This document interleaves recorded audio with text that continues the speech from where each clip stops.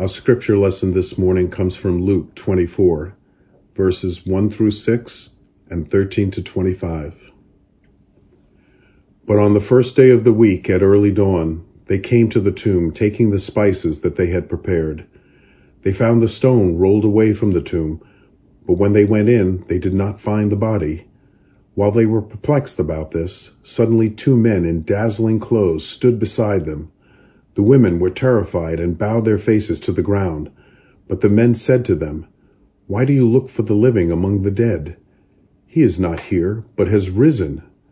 Remember how he told you while he was still in Galilee?" Now on that same day 2 of them were going to a village called Emmaus, about 7 miles from Jerusalem, and talking with each other about all these things that had happened. While they were talking and discussing, Jesus himself came near and went with them, but their eyes were kept from recognizing him. And he said to them, "What are you discussing with each other while you walk along?" They stood still, looking sad. Then one of them, whose name was Cleopas, answered him, "Are you the only stranger in Jerusalem who does not know the things that have taken place there in these days?" He asked them, "What things?"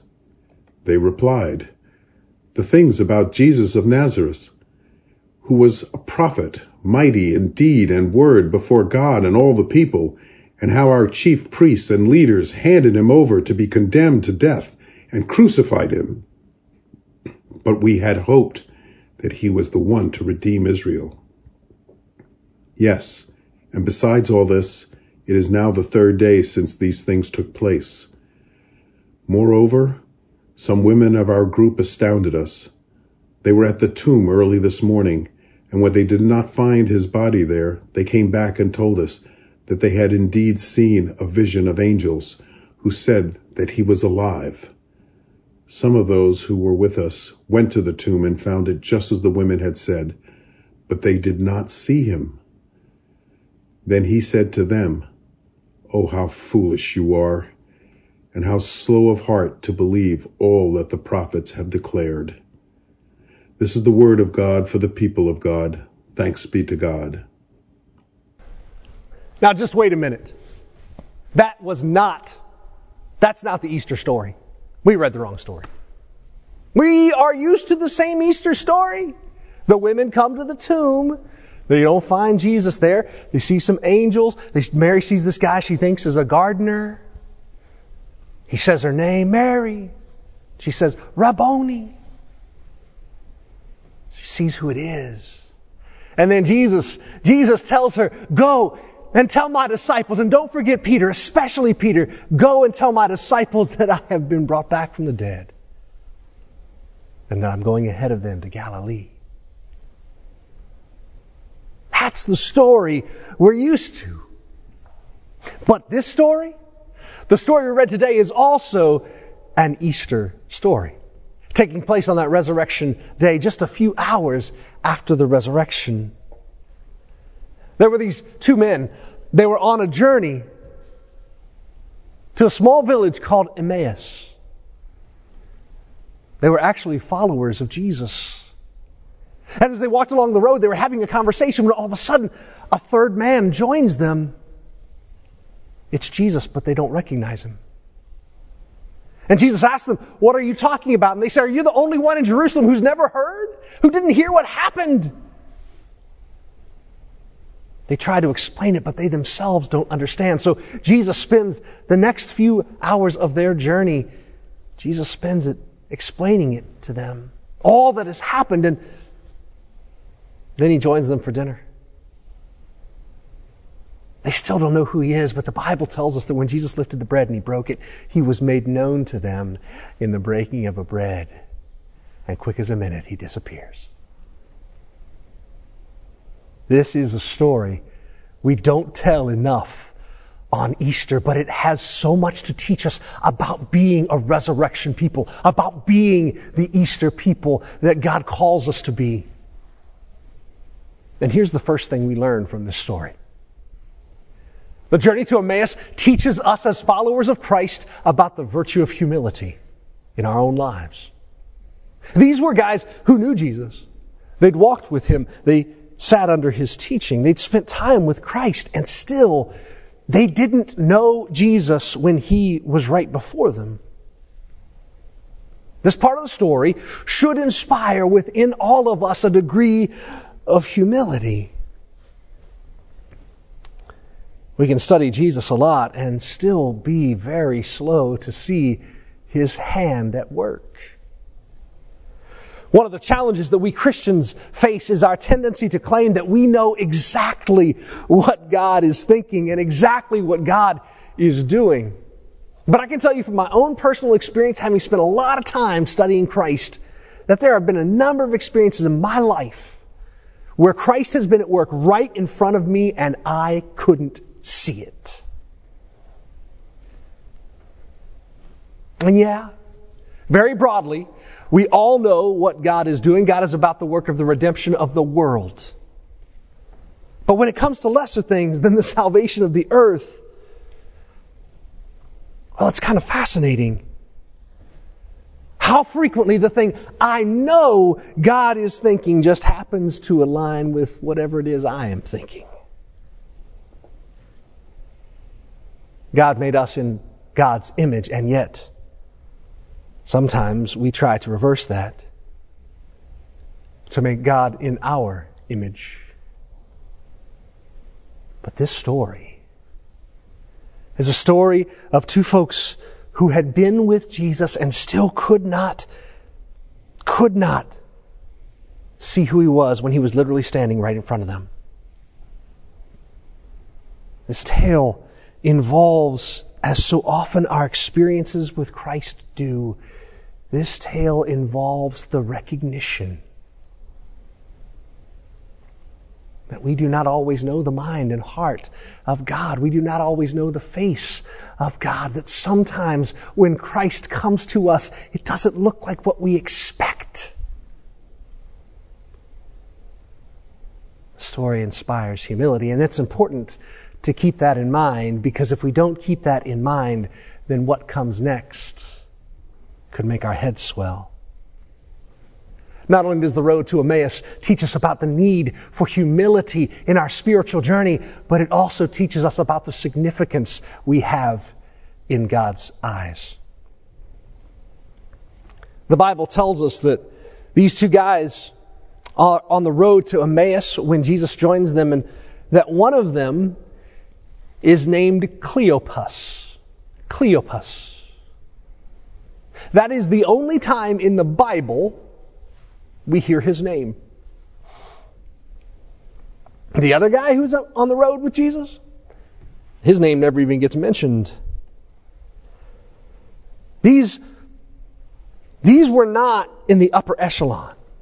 These two guys walking on the road to Emmaus, they weren't the guys around the table at the Last Supper. They didn't have the kind of call story that gets included in the Scripture. They were normal, everyday followers of Jesus. Hold on to that for a second. We're going to come right back to it. The other thing the Bible tells us about this journey is that the town of Emmaus was 7 miles away from Jerusalem. Now, the average human being, when we are walking, we walk between 3 and 4 miles an hour. That's when we're on a relatively flat surface. Some of you have been to Israel, been to Jerusalem.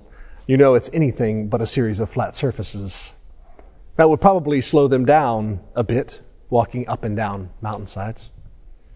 Not to mention the fact that they were in the midst of a very heavy conversation. And you know, we don't walk fast when we gossip, church. So, let's say that instead of 3 to 4 miles an hour, just to make the math easy, these guys were walking at 2.33 miles an hour, which means the journey from Jerusalem to Emmaus would have taken them 3 hours. Add another hour for dinner, and here's what we find. Jesus spent 4 hours with these guys. On the single most important day in eternity, Jesus chose to spend 4 hours, not with Mary or Peter, not with James or John, but with these two average, normal people. And this tells us some important things. First, that the revolution Jesus is leading is a groundswell. It is a grassroots movement. Many of us will talk ourselves out of God's destiny for our lives because we say, I'm no Peter, I'm no Mary. But you are the very best you that God ever made. And my friends, God thinks it is worth investing in everyday, normal people. God thinks you and I are worth pouring into. We are significant. You are significant in God's eyes. It's important to know these two things. To be humbled in the presence of God and know we are significant in the eyes of God. It is important to know those things. But these are not the most important things about the road to Emmaus story. No. The most important thing that happens in this Resurrection Day narrative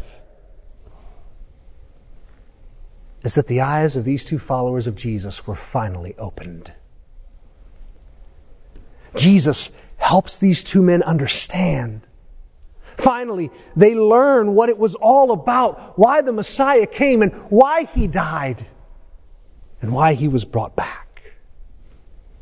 I love verse 21 of Luke 24. It says, "We had hoped that this Jesus would be the one to redeem Israel." We had hoped that this Jesus would be the one to redeem Israel. Remember, this conversation's taking place on Easter. This is Resurrection Day. This is the day of all days. It was Easter, and still Jesus' own followers were walking around in defeat because they didn't understand.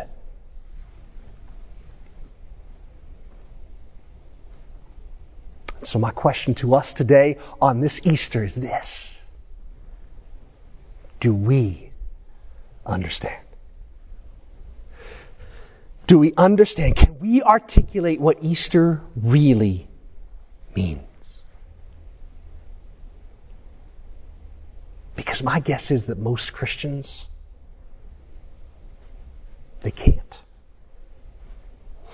We so often think that the chief meaning of Easter, of resurrection, is that Jesus conquered death. And therefore, we too will conquer death.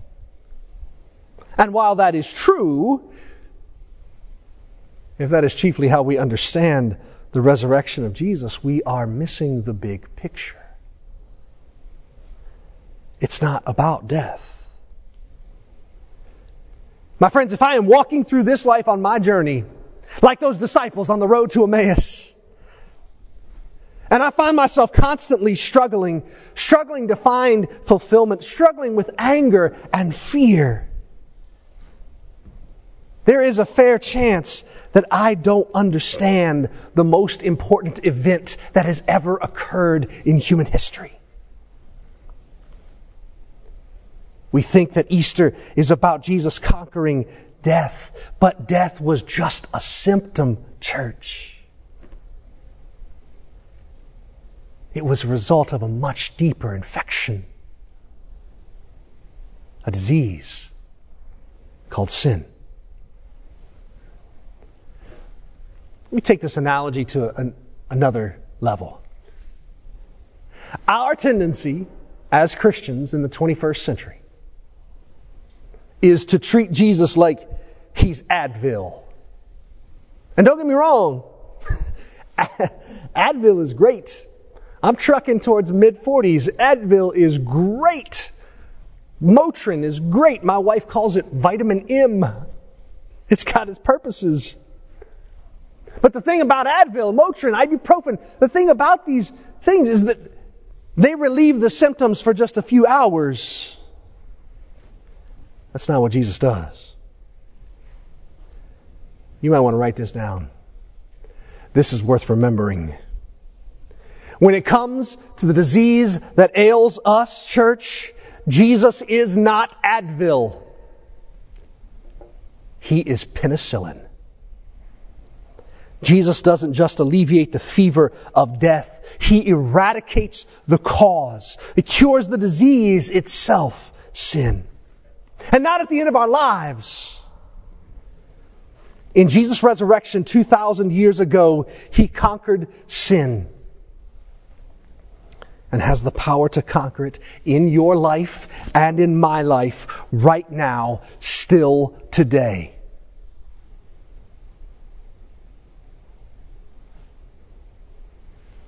And I can guess what you're really thinking. Pastor, that's nice language. Sounds like the kind of stuff that you preachers are supposed to say. But we all know that we're going to have to keep wrestling with these things that hold us back and hold us down. If I could walk straight to the camera right now, I would.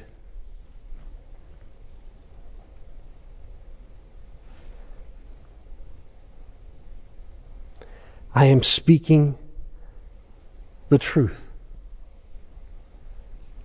This may well be, this may well be the last sermon I ever preach on Easter as a pastor. And I am telling you the truth. The best way I know how. And it is a matter of the utmost importance that we understand this. Jesus Christ conquered not simply death, He conquered sin. And if we are daily consumers of Christ, He wipes out sin in us. It's a process called regeneration.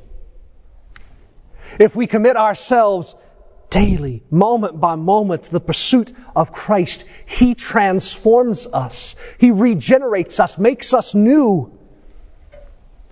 He helps us find fulfillment and fills us with joy. He takes captive our fears and our dread and turns them into hope. But we have to be willing to let Christ cure us. When Jesus comes back from the grave, it isn't just that He conquered death, the symptom. He conquered the disease. He conquered sin. Jesus' victory means I don't have to live my life in pursuit of things that rob me of joy. I don't have to live filled with anxiety about the future. I don't have to seek identity or status in a career race that's never going to satisfy. I don't have to be addicted. I don't have to be angry. I can be free. That is what happens on Easter. Are we still running around with a disease when we have had the cure for 2,000 years? Yes, yes, yes. On Easter, we find hope that we get to go to heaven, but we also find healing, meaning we can live right now. Free lives, well-ordered lives, intimate lives, with deep connection to the source of love and power, deep connection to others. That is what happened on Easter. Has it happened to you? Am I settling for an anemic life when Jesus offers an abundant one? Am I settling for a resurrection after I die when Jesus tells me I can start living the resurrection now?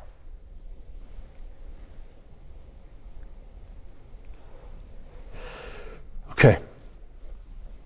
You are, Ebenezer Church, you are a pragmatic people. It's one of the things that I love about you. So practically,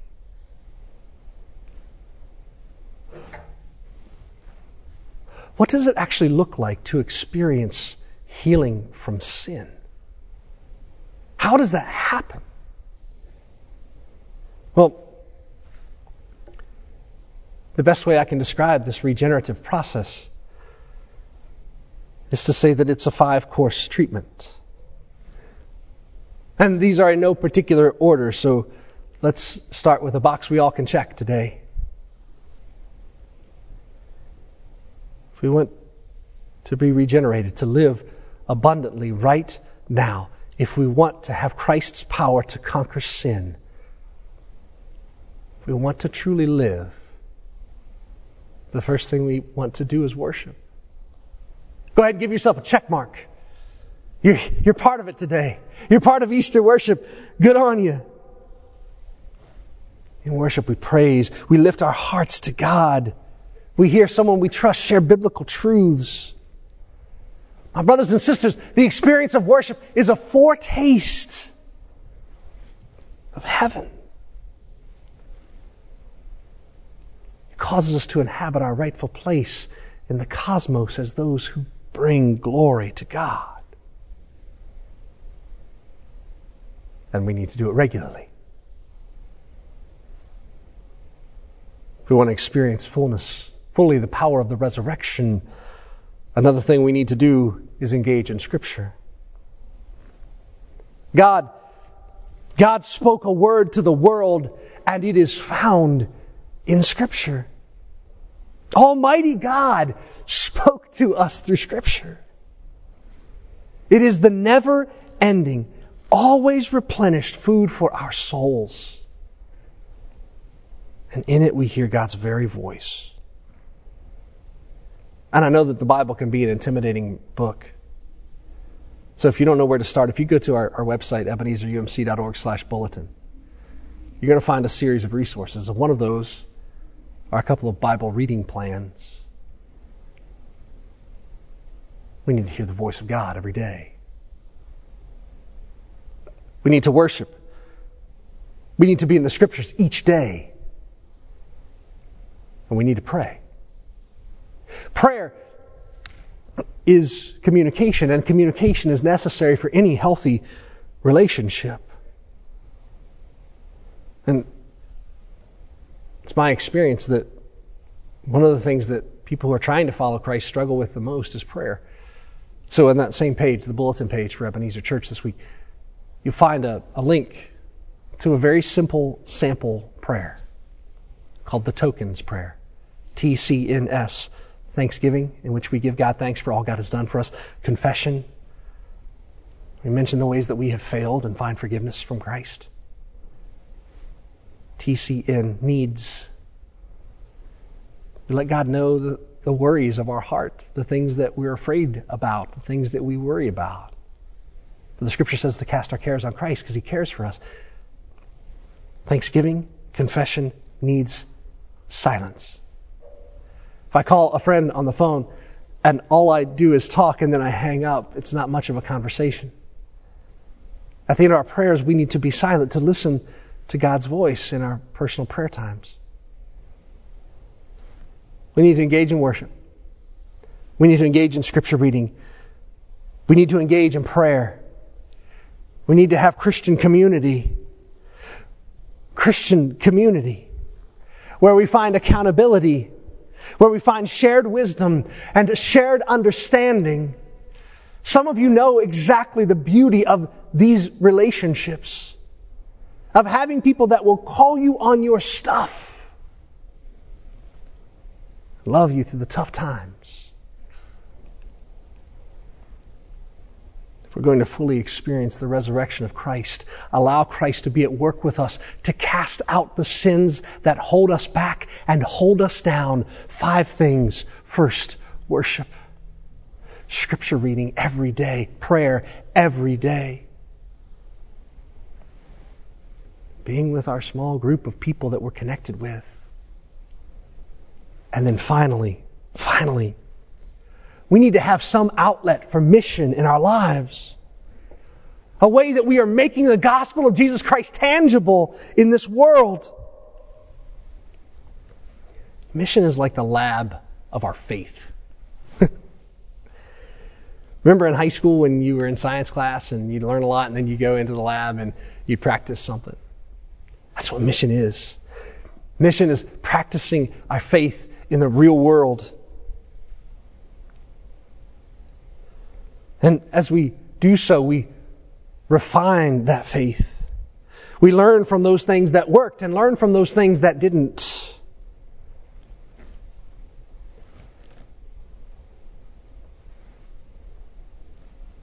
Prayer, Scripture, worship, community, mission. Some of you might be saying, Pastor, that kind of sounds like a lot. It does. It requires everything of us. Following Jesus is an all-consuming fire, but it is also the only cure for this disease called sin. This is the truth. This is the way to live beyond this moment, beyond this crisis, beyond this fear and this sin. And the only remaining question for us is, will we continue to suffer or will we choose to be healed?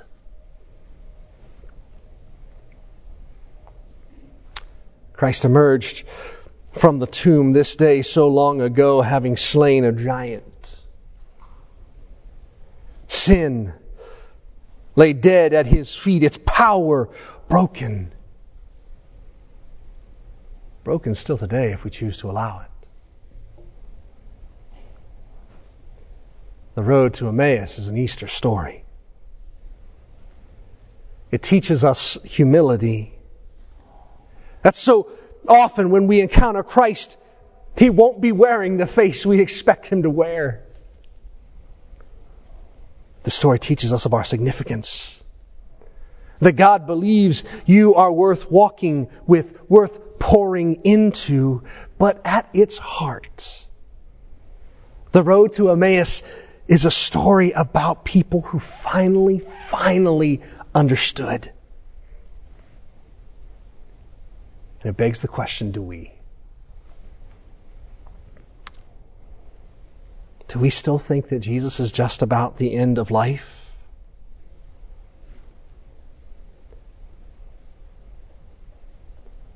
Or am I ready to take the next step and live, truly live right now? Desperately drawing close to Christ through worship and study, through prayer and community and mission. Last week, as we concluded our Lenten series, I invited those who had not done so to accept Christ as their Savior. I was grateful to hear from those of you who accepted Christ. But on this holy day, this day of days, I'm asking the next question. As we who have accepted Christ as our Savior, would we also choose this day to once and for all make Him our Lord, so that we can experience the great resurrection adventure? What would you do to live true, real, abundant life? That's what the disciples found on the road to Emmaus. And it is on this Easter what Jesus Christ still offers us today. Would you pray with me? Gracious God, so often we can feel like those men on the road to Emmaus. Many of us have been surrounded by the things of you throughout our whole lives, and yet, somehow, some way, we perhaps miss the point. It's great that you removed us from hell and transferred our names to heaven. Hallelujah. But if that's all we know of you, oh God, we have missed it. Because your power is real today to break apart the sin in our lives, to regenerate us and make us anew in this moment, on this day, if we will be willing to give ourselves to you. Willing to regularly worship, to study your word, to pray, to spend time in intentional, developmental, accountable relationships. And Lord, if we will make our faith tangible through mission. Yes, oh Lord, yes. You ask a great deal of us, but you gave all for us. And the reason you ask that we give ourselves to you is because you know that our connection with you is the only place we will find true life. So on this day, oh God, we recommit ourselves to you in grateful thanksgiving for the fact that our future is secure and our past is forgiven, such that right now can be a moment of abundant life in you.